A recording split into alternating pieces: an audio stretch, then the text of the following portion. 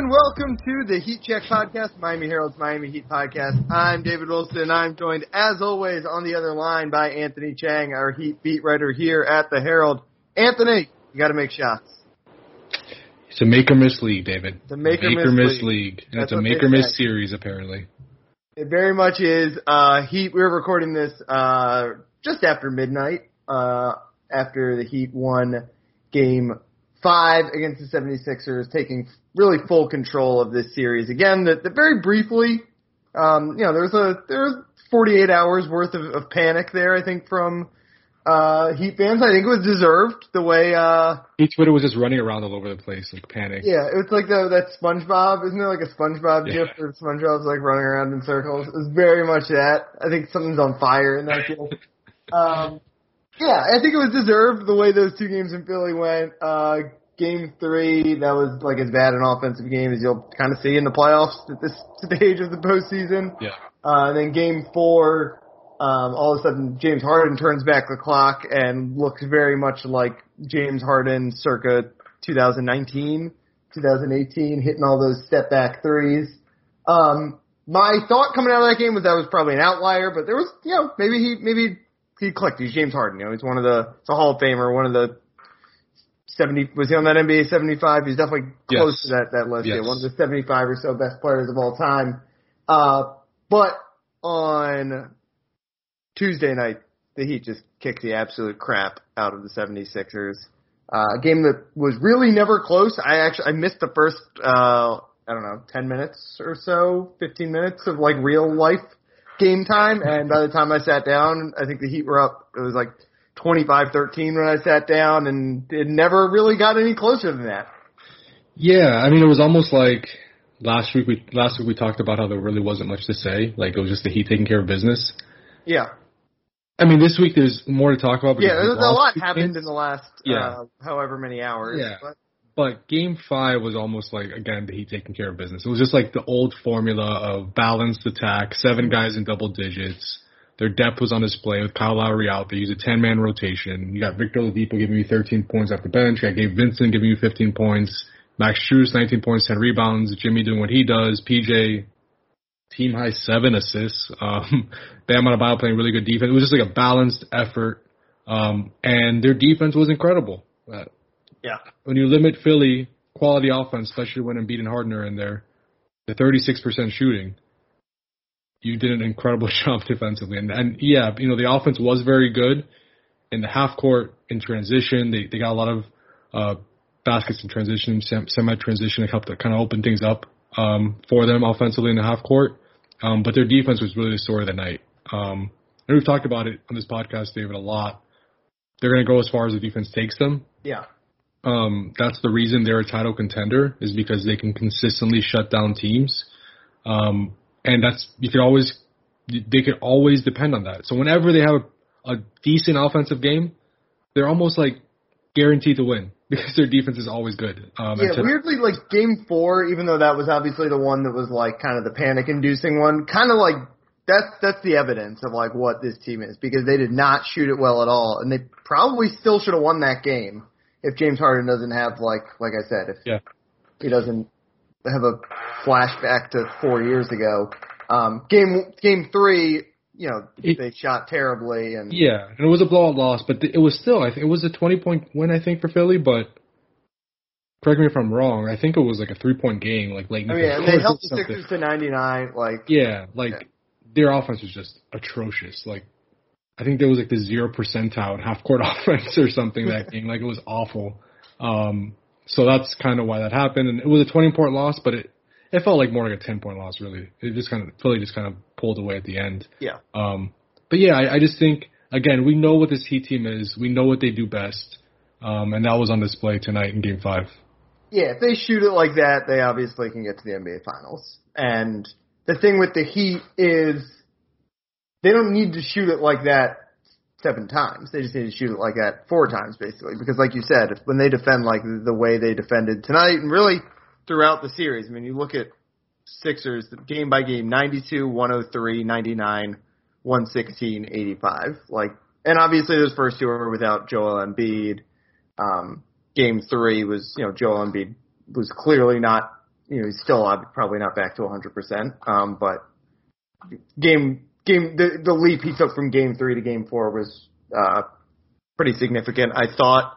But yeah, I mean, 120-85. That is a blowout for this stage of the playoffs where, the narrative had really flipped, and it's, I've been covering the Panthers series also, and it's funny the way these 7-game series can go where Heat up 2-0 in control, then tied 2-2. It's game 5 kind of feels like it can kind of decide it.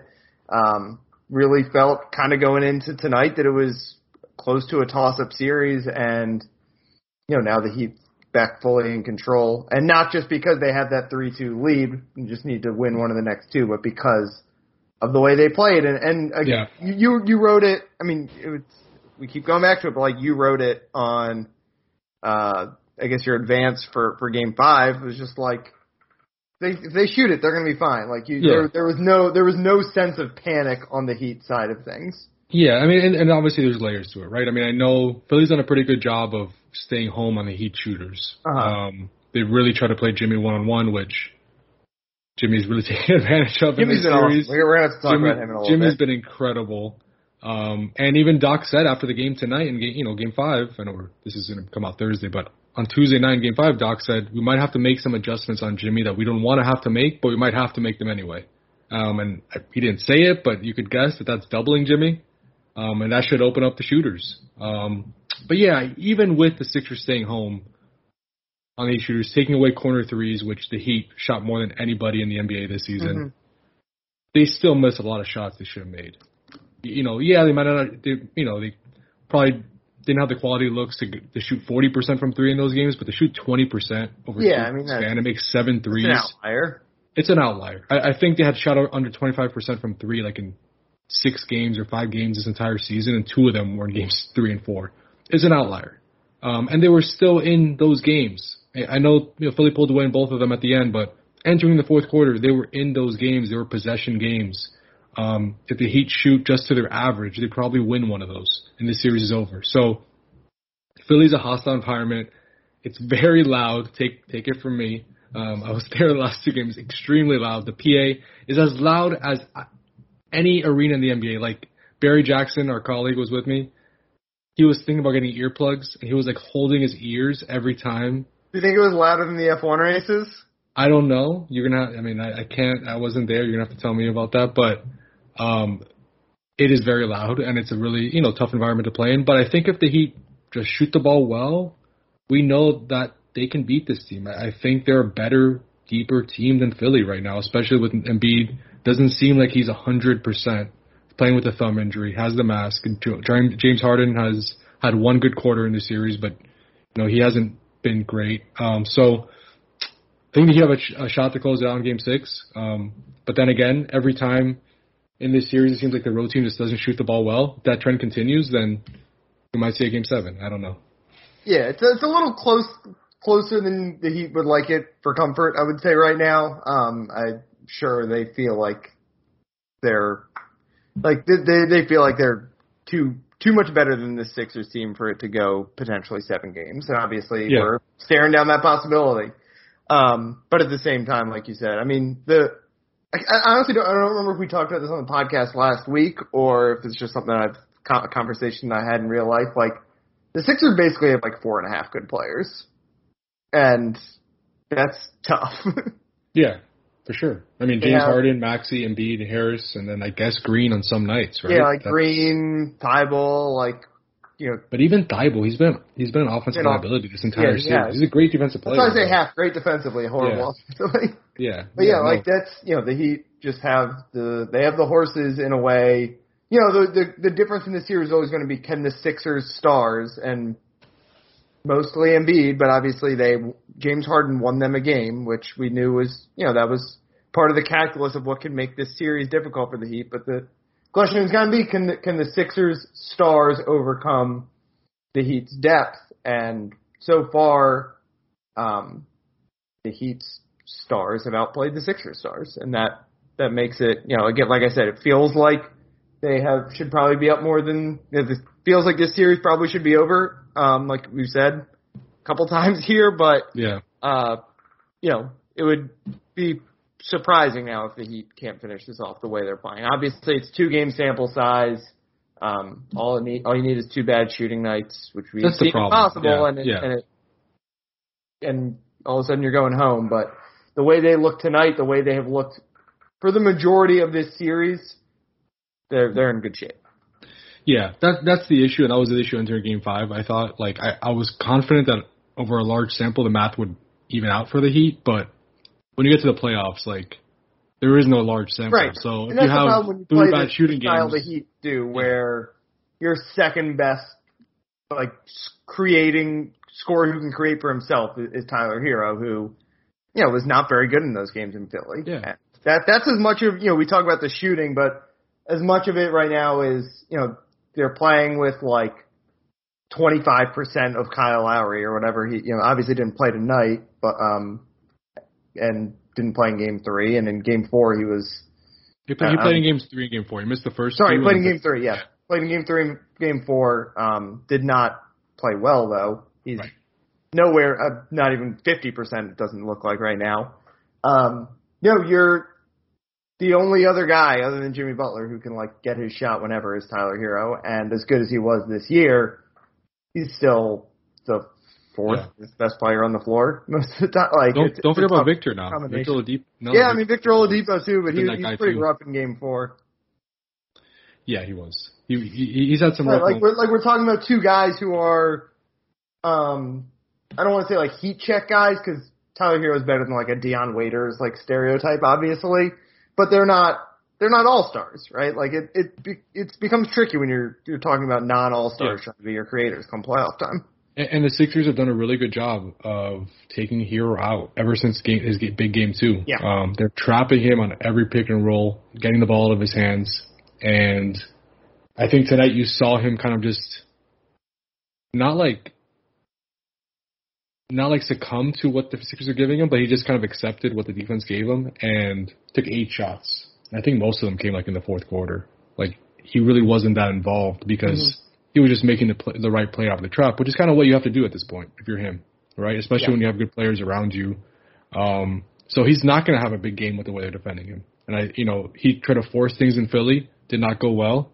And tonight we saw a different Tyler of, I'm not going to take 15 shots, but I'll get my other guys involved, create open shots for them, and use what Philly's doing to me against them. So right now, this series, the way they're defending him, is not designed for Tyler to have big nights, and that's just the way it is at this moment. That's a sign of respect for Tyler, and that should help the offense. But Jimmy, we have to get to Jimmy because he's been phenomenal. He is bubble Jimmy. He's it feels like there's always one star level player who you can't, the regular season doesn't do them justice. The playoff Rondo thing was a thing forever, right? I'm trying to think of some of the other guys who probably would have been in that category. Even LeBron, obviously, who's wouldn't be an MVP, but then was always once the playoff come, he's an extreme example, was very obviously the best player in the league. Jimmy Butler's that guy right now where he's great. He's an all-star in the regular season, deservingly so.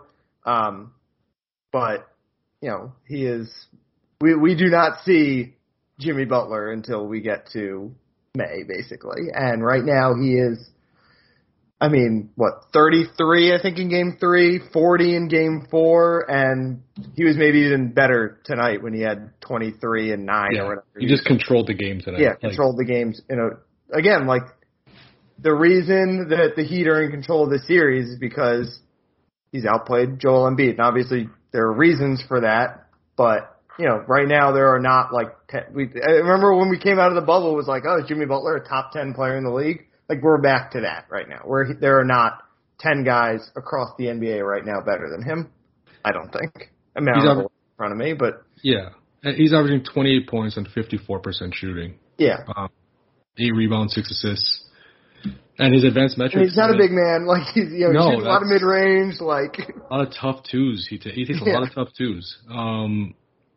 538. I know some people aren't into this stuff, but you look at all the metrics. He's been the best player in the playoffs so far. Raptor, he's number 1. John Morant's 2. Chris Paul 3. Giannis 4. Wins above replacement, Jimmy's number 1. Jimmy's number 1, Jaws 2 again, Chris Paul 3, Giannis 4. So it's I mean, the advanced metrics say it, the eyes tell us, like, he's been, I mean, people say he's been one of the best players. You could argue he's been the best player in the playoffs up until this point. And that's really impressive for a guy. What? I'll take Ja Morant, but I mean, Ja's number 2, and I mean, that's just right. So you see, Ja, so you know, it's pretty close. Yeah, it's close. It's close. You can't say enough about Jimmy. We talk about Bubble Jimmy a lot.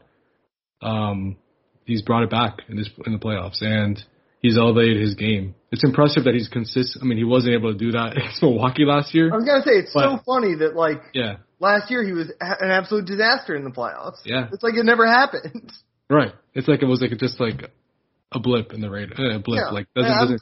That year was so weird. Obviously, it was the COVID. Yeah, guys were just tired and burned out. You missed a lot of time, and you saw all the teams that were in the bubble, right? Got knocked out I think 3 of the 4 got knocked out in the first round, right? Who were the conference finalists the year before, but it was so weird because he was just nowhere close to the same guy, and it's weird to talk about load management or whatever in the playoffs, but you do wonder, last year you just knew they didn't have a shot, right? Even if everything went perfectly well, they were not going to beat Brooklyn, they were not going to beat Milwaukee, probably weren't going to beat Phoenix or whoever came out of the West. But the way he is playing right now is like it was in the bubble because he believed that team was the best team in the league and believes they should have won a championship that year. And you can tell he feels the same way about this team. Yeah. And to your argument about Ja Morant is great, but this takes into account defense too. Right? That's true. Yeah. And Jimmy's been great. Jimmy's been great defensively. Ja, he's not a bad defender, but that's not his strength. I think, this my feature will already be out, but I am going to write a Jimmy story. As my advance for Game 6, kind of highlighting all these points. The Heat gave him that extension, and people kind of did a double take when they gave him that money at this age. But he's proving that he, it might not be a great deal in 3 years, but what he's giving you right now, he's a top 10 player for sure. And could he be the next Chris Paul, right? When Chris Paul got that extension, everyone was like, that's a terrible deal. And, Chris Paul is a better player than Jimmy Butler, right? Chris Paul is, top 5 point guard of all time or whatever. And Jimmy Butler is a Hall of Famer, probably. I mean, definitely, I guess the way the NBA Hall of Fame works, but they're different tiers on that all-time hierarchy, obviously. But couldn't Jimmy, the same way that Chris Paul, you cannot measure his contributions based on his scoring and all that kind of stuff. And he, I actually turned that game off, so I don't know what's happening right now. But he's been obviously up and down. It was just an altercation. He's been up and down in these playoffs. But he's got to have you in the mix every year, and that is what Jimmy. It's a long time left on that contract. Maybe we're going to be terribly wrong here because his game's not going to age. Probably is you wouldn't look at him and think his game is going to age as well as Chris Paul's game has, but it's possible that he's just the way that he control. I think the way you described him as controlling the game. That's the similarity he has with Chris Paul. That stuff really, really matters in the playoffs. It's what makes LeBron so good in the playoffs. It's what Giannis learned in the playoffs last. When the game slows down, you need a guy you could give it to. Right. And the guy who can slow the game down, right? It's that is that's what Ja Morant is going to have to learn to do. He's not going to be able to go 1,000,000 miles per hour all the time because it gets chaotic and you turn the ball over. It's been it's like the Warriors' Achilles, the one Achilles heel they had during their great run was they could get kind of erratic. Jimmy's going to slow it down. He's going to control the game, like you said, and he's going to be able to do that for the duration of that contract. Maybe he's not going to make those tough twos at the same rate, and he's not going to be as athletic, so he's not going to get to the rim as much, and his defense is going to slip. But he's always going to have that, everyone calm down, I got this. Yeah. And that doesn't mean that, and by I got this, I don't mean I'm going to take this shot. I mean, I'm going to make the right play. And that is what he's always going to have. It reminds me a little bit of Dwayne Wade, and the way his game aged, where he became more of a post player.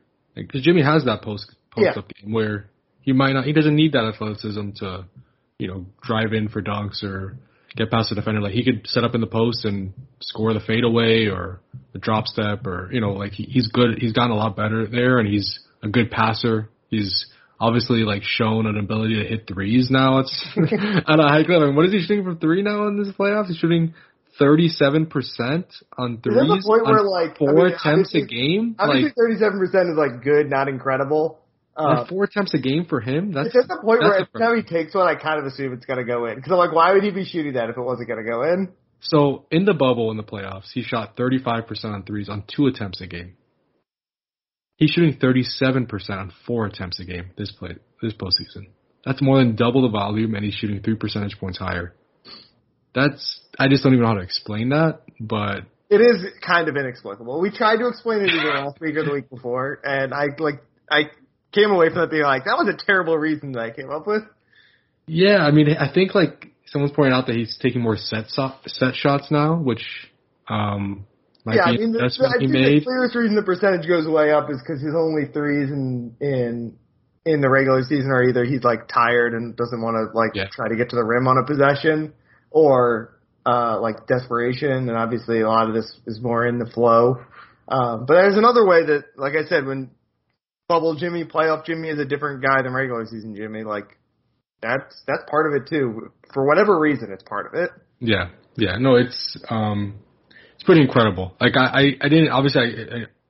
Jimmy's a great player. I expect him to be the best player for this team in the playoffs. But what he's done so far has been, either he's the best player in the playoffs, or he's top 5 right now, right, as far as players this postseason. So hats off to him, and I still feel like he's still so overlooked. Even though he had that bubble run, and even though, I feel like people respect his game a lot more now ever since he's joined the Heat because of what he's been able to do there, and he's had his best seasons of his career there. But he's a top 10 player, and I think people forget that sometimes. Yeah, he's a top 10 player come playoff time, I think. If you're doing a redraft, right, if you're ranking your top 10 based on, who do I want for the remainder of these playoffs, you'd go Giannis, you'd go Tatum, probably go Steph, you'd go Morant, probably go Chris Paul. Right. You'd go, I'm probably forgetting some guys. Only one guy is number 1 in the Raptor in 538. Only one, yeah. You go Luka probably, although, like I said, I turned that game off, so I'm not sure if they're totally toast right now. But, I've named 6 guys, and, there's no other obvious one there. No. Jimmy might be 7 on that list. I actually misspoke. In War, Jimmy's 1, John Morant's 2, Chris Paul's 3, Giannis 4. In Raptor, Jimmy's 1, Luka's 2, Ja's 3, Chris Paul's 4. So, Luka, Jimmy, Ja have been statistically the best players in the playoffs. Yeah. One of those guys, you kind of splitting hairs, but bottom line is Jimmy's been elite in the postseason. All right, Anthony, I know you wanted to talk about DJ Khaled. Yeah, that's really the highlight of the game. I just really wanted to get done talking about basketball so we could discuss that. Well, yeah, I saw him on Sunday in the paddock area at the Miami Grand Prix. Yeah, he's consistent at all the Heat games, at least for the last few weeks. He's been at every one with his son. Yeah, he was he just? I didn't see. Was he just rocking a plain white tee? Was that his uniform? No, I think he was wearing something more colorful today. I'm not sure. Yeah, I don't know. But I saw him at the Miami Grand Prix. He walks out of the building that houses all the team offices or the F1 offices, and it was also where the media room was. Strolled out, basically, I'm sure they were nicer than this, but it was basically he was wearing and one black gym shorts and a white t-shirt. It was great. It was everything I wanted to see from DJ Khaled. Posing for pictures of guys. He was the one celebrity out there who was posing for pictures with people. Him and the Ringers, Kevin Clark, were the only 2 people I saw posing for pictures. Did you see what happened with him and Spo? Did you see that moment? No, I didn't. I'm going to send you the link right now. Okay. So you can see the picture, but I will describe it to the listeners right now, even though they will probably have seen it when they listen to this. But he basically gets up, and this like a ball goes out of bounds, I think, and he gets up from his courtside chair, walks over to like he's gonna check into a game, like walks over to the scorer's table, then faces the crowd and like tries to pump up the crowd like by raising his hands up and like asking for noise, and then walks over to Spo's like by DJ Khaled's seat and goes behind him and just like gives him a quick shoulder rub, and then just sits back down. It was the weirdest thing out of nowhere. Like, I don't know. I guess DJ Drake did that with Nick Nurse a few years back, I guess during their run. So he might have been just trying to recreate that moment with Spo. Is it like the magic touch? I don't know. You need a pop star to touch your coach and bless him. The crowd obviously loved it. Is Khaled a Heat guy? Like, is he like? Oh, he's a Heat guy through and through. He is. Yeah. He's not just like an NBA guy who's just like. No. Okay. He's all about the Heat. All about the Heat. Yeah, he's a known Heat fan. And I just my only thought like takeaway from that was A, like what just happened, and B, if that was anybody else, they would have gotten kicked out of the game so fast. Right. It was but because it was him, it was like everyone just laughed. That could have done that. What? There's like 10 people on Earth that could have done that. Yeah, right. Like Khaled, Dwayne Wade, I don't even know who else, but those are 2 of the 10. Yeah, it was just so strange and unexpected, but a viral moment, and Spo was asked about it after the game and just kind of laughed it off and said, like, usually I don't really get involved in that, but it was funny. Like, I didn't expect it. I didn't realize what he was doing until it was too late. And Max Strus, actually, I guess he was the one inbounding the ball and like. Yeah, I saw Khaled hand him the ball. Yeah, and Max like laughed and it's like, a lot of things have just been happening for me lately. Like, it's so cool. Like, he was just like just honored to be part of the moment, which is kind of funny. He's very much in that Duncan from like 3 years ago mode right now. You're just like enjoying everything that's happening to him right now. Yeah. So it was, just a very Miami moment during the Heat playoff run. Speaking of Duncan, let's finish up there because he got in the game tonight. At the end of the first quarter. 5 seconds left in the first quarter. Yeah. And they were like had a set play. I didn't get the ball there because there was a foul. But we saw him. Obviously, that was people. The Fire Spo crowd was all over Spo on Sunday. Because Duncan was sitting on the bench when they were like 1 of 127 from 3. Let's start there. 1, were you surprised we didn't see Duncan in game 4? And I don't know, are we going to see more, like, I don't know, like just where are we at on the Duncan situation? I've been on the Duncan train all year. I was surprised we didn't see him in game 4. I was surprised he was even out of the rotation of this series, to be honest. Right, yeah. But even once it got to where the point it got, I was like, give it a shot. But yeah, but I do want to say this because I've kind of stayed out of the conversation on Twitter. I find it really funny how quickly the narrative changes. Because like all season, people have been calling for Duncan to be benched and like not. I know, it's so funny. I was thinking the same thing. And like for 48 hours, like now he's the solution to like all of the Heat's problems. Like everybody wants him to play. Like why he's fire Spo. I get it. Like give it a shot, see what happens. Yeah. But it is very funny. It's just funny how funny. Like everyone just wants a guy who's not playing to play. Like it was Victor Oladipo. It's the backup quarterback thing, right? Yeah. The most popular guy is the backup quarterback. Right. And I think Duncan probably should have played. I'm not saying he shouldn't have, but yeah, I would have played. Changes. Yeah, I mean just to see. I mean you're not making threes. Like just put him in there for a few minutes, see if it provides a spark. Yeah, Harden's cooking you anyway. Like no matter who's on him. And I understand the reason they're not playing him is obviously defense. Yeah. And with the way Philly plays, like they would hunt out Duncan. We said it at the very beginning of the series. This was not a good matchup for him. Yeah, so I get it. The Atlanta series, fine. Maybe whoever they play in the next round, he'll be back in or have a chance to play at least. This was not the series for him.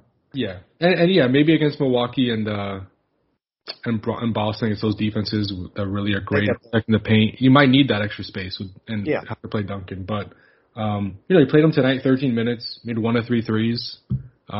I think, especially with Kyle out, and from what I heard, and this is not like shocking news, but I think the expectation is Kyle's going to miss at least the rest of the series. So with him out, expected to be out, we won't have an official word on that for a few days. But I think Duncan will play. He'll get some minutes. Tonight, Max was hot. He made 4 threes for 19 points, so he played most of the minutes. But on a night Max is off, we could see maybe Duncan play 20-plus minutes in a game in this series. So, yeah, I mean, good for Duncan. I know it's been tough on him. Ira Winderman from the Sun Sentinel and I spoke with him after practice in between games 3 and 4. Like, taking it like professional, but you could tell, like, it's not easy. A, you want to play, and B, like, he just had a big contract, and that weighs on guys, whether they admit it or not. That weighs on guys, especially a guy like Duncan, who's been very vulnerable about his kind of imposter syndrome. I know he kind of hates that now, like, that he gave that up because people always point to that and go back to that with him, but it's kind of who he is, right? It's true. So, you could tell it's weighing on him, but, I still think, and we've talked about this a lot, like, he's going to have his moments. There's going to be a need for him at some point during this playoff run. Yeah. And he's going to and we had one of them in first game of the entire playoffs. That's the crazy thing. Yeah, he's ever since then, I think he's made like 2 or 3 threes the entire playoffs since that game when he made like 8 or 9 in a game. But yeah, I don't know. I don't think he's going to play big minutes the rest of the series, but I think he will play, however long the series goes, whether it's only one game in game 6 or both games in game 6 and 7, especially with Kyle out, kind of opening up some more minutes. Mm-hmm. Were you surprised? Lowry really, especially in game 4, kept going out of the game, going back to the locker room. But didn't they say it was probable to return as he right as he stepped back on the court? Yeah. It was a weird, I don't know, were you surprised that he kept kind of gutting through that? And is there? I'm sure they're not. They wouldn't say one way or the other, but he re-aggravated in that game. Does it sound like? Yeah, it seems like he re-aggravated it. I mean, Spo was asked today if he made it worse. Right. He said not exactly, but just this is just that type of injury where you could tweak it again very quickly, and that's what Kyle did. And it's weird because the Heat are so cautious with injuries. Right. It's kind of surprising, yeah. I'm not saying they rushed him back because who knows, maybe he was fine and just it was a freak thing where he just tweaked it again. He took 2 weeks off, so it's not like he came back quickly. But after this, I think they're going to be even more cautious this time because after what happened. So if he misses 2 weeks again or 3 weeks, I mean, he could miss most of the Eastern Conference Finals if that's the case. So we'll see, when he'll be able to come back, but Gabe Vincent might be the Heat starting point guard here for the next few weeks. Yeah, it's probably been the most kind of under-discussed storyline of the playoffs right now because of the Embiid injury, obviously, to start this series, the Middleton injury in the Milwaukee, every one of these series has one, it feels like, obviously Ja in the Memphis, Golden State series. I guess Dallas, Phoenix, everyone's pretty much healthy, although obviously Booker, at the start of the series, there was concern about his hamstring. But yeah, the Lowry one, because he's, not an all-star anymore, a little past his prime, and because of the Embiid thing, it's kind of overshadowed, and the fact that the Heat might survive it and get to the conference. I was going to say, the fact that he just keep winning, they're 5-0 without him in the playoffs. That's a big part of it, yeah. But when you're thinking about potentially, that is a massive injury if we get to the conference finals, and he'd have to play significant time without him, especially if they're going up against Boston. Although Boston's got some injuries too, so everyone's banged up. Obviously, the Lowry one is big. Not as big as some other ones, but kind of an underrated one, I think, right now, as we're talking about the greater landscape of the postseason picture. Yeah, I mean, he re-aggravated on Sunday. There's probably a better chance that the conference finals start on Tuesday, this upcoming Tuesday. It's either Sunday or Tuesday, but it looks like that Boston Bucks series is probably going to go 7. Or this one, or isn't it? If any of the Phoenix three, or Dallas, any of the 3 go to 7, or even if he goes to 7, it'll start. So that'll give him a week and 2 days. I mean, I don't know if that's enough. I guess we'll see. For him to come back, but. I don't know. I just wouldn't be surprised if he has to miss time in the conference finals just because of him missing 2 weeks and then re-aggravating it again. Yeah. Re-aggravating it again. It's hard to imagine he's going to come back quicker this time. Yeah. All right. I think we can wrap things up there. You can follow Anthony on Twitter at Anthony_Chang. Check out his Jimmy Butler story. Check out all of his coverage of the Heat. He will be in Philly for Game 6 as the Heat will try to move on to the conference finals for the second time in 3 years. You can follow me on Twitter at DBWilson2. I will be, I guess Panthers Game 5 will be done by then. I will be in the nation's capital on Friday. Traveling? 6. I am Nice. traveling for Game 6. Either going to be a must-win for Florida or a chance for them to get to the second round of the playoffs for the first time since 1996, which is a long time. Wow. Other than that, Was also the one a first round series. 96. When they went to the Stanley Cup Finals, they have not won a playoff series since they got to the Stanley Cup Finals in 96. So, very different, last, 3 decades for them than the Heat have had. Yeah. Things look shaky there for the Panthers, I must say. It's the same way that things felt like they just swung this weekend for the Heat. I mean, the Panthers, and it's funny because that 2-1, when you're down 2-1, if you're the team that was the higher seed and you're down 2-1, this is the same as true in the NBA going into that second road game. Like it's full panic mode, but then if you win, it's like, all right, we got hope. We're back. Of course, yeah. It's like if you lose, it's like, oh my god, you're down 3-1. Right. Like you've totally screwed this up. But if you tie it up, it's like, all right, we're good. We got home court. We have home court advantage. advantage. Yeah. It changed in a matter of minutes. I'll say that. Yeah, very much. So yeah, you can follow me for coverage there. I don't know, just there's a lot of stuff going on in Miami sports these days. The Marlins keep losing by exactly 1 run. I think they're going to lose by more tonight. I haven't looked at that score in a little while. It's a crazy stat. Like their 9th inning ERA is like astronomical or something like that. That's what happens if you literally don't acquire any relief pitchers. Yeah, it's a problem. Yeah. It's a problem they need to address. Kind of by design, but that's not a design you want to design. No, that's not a design you want. No. All right, we're rambling now. Thanks as always for listening, and we will talk to you guys next week.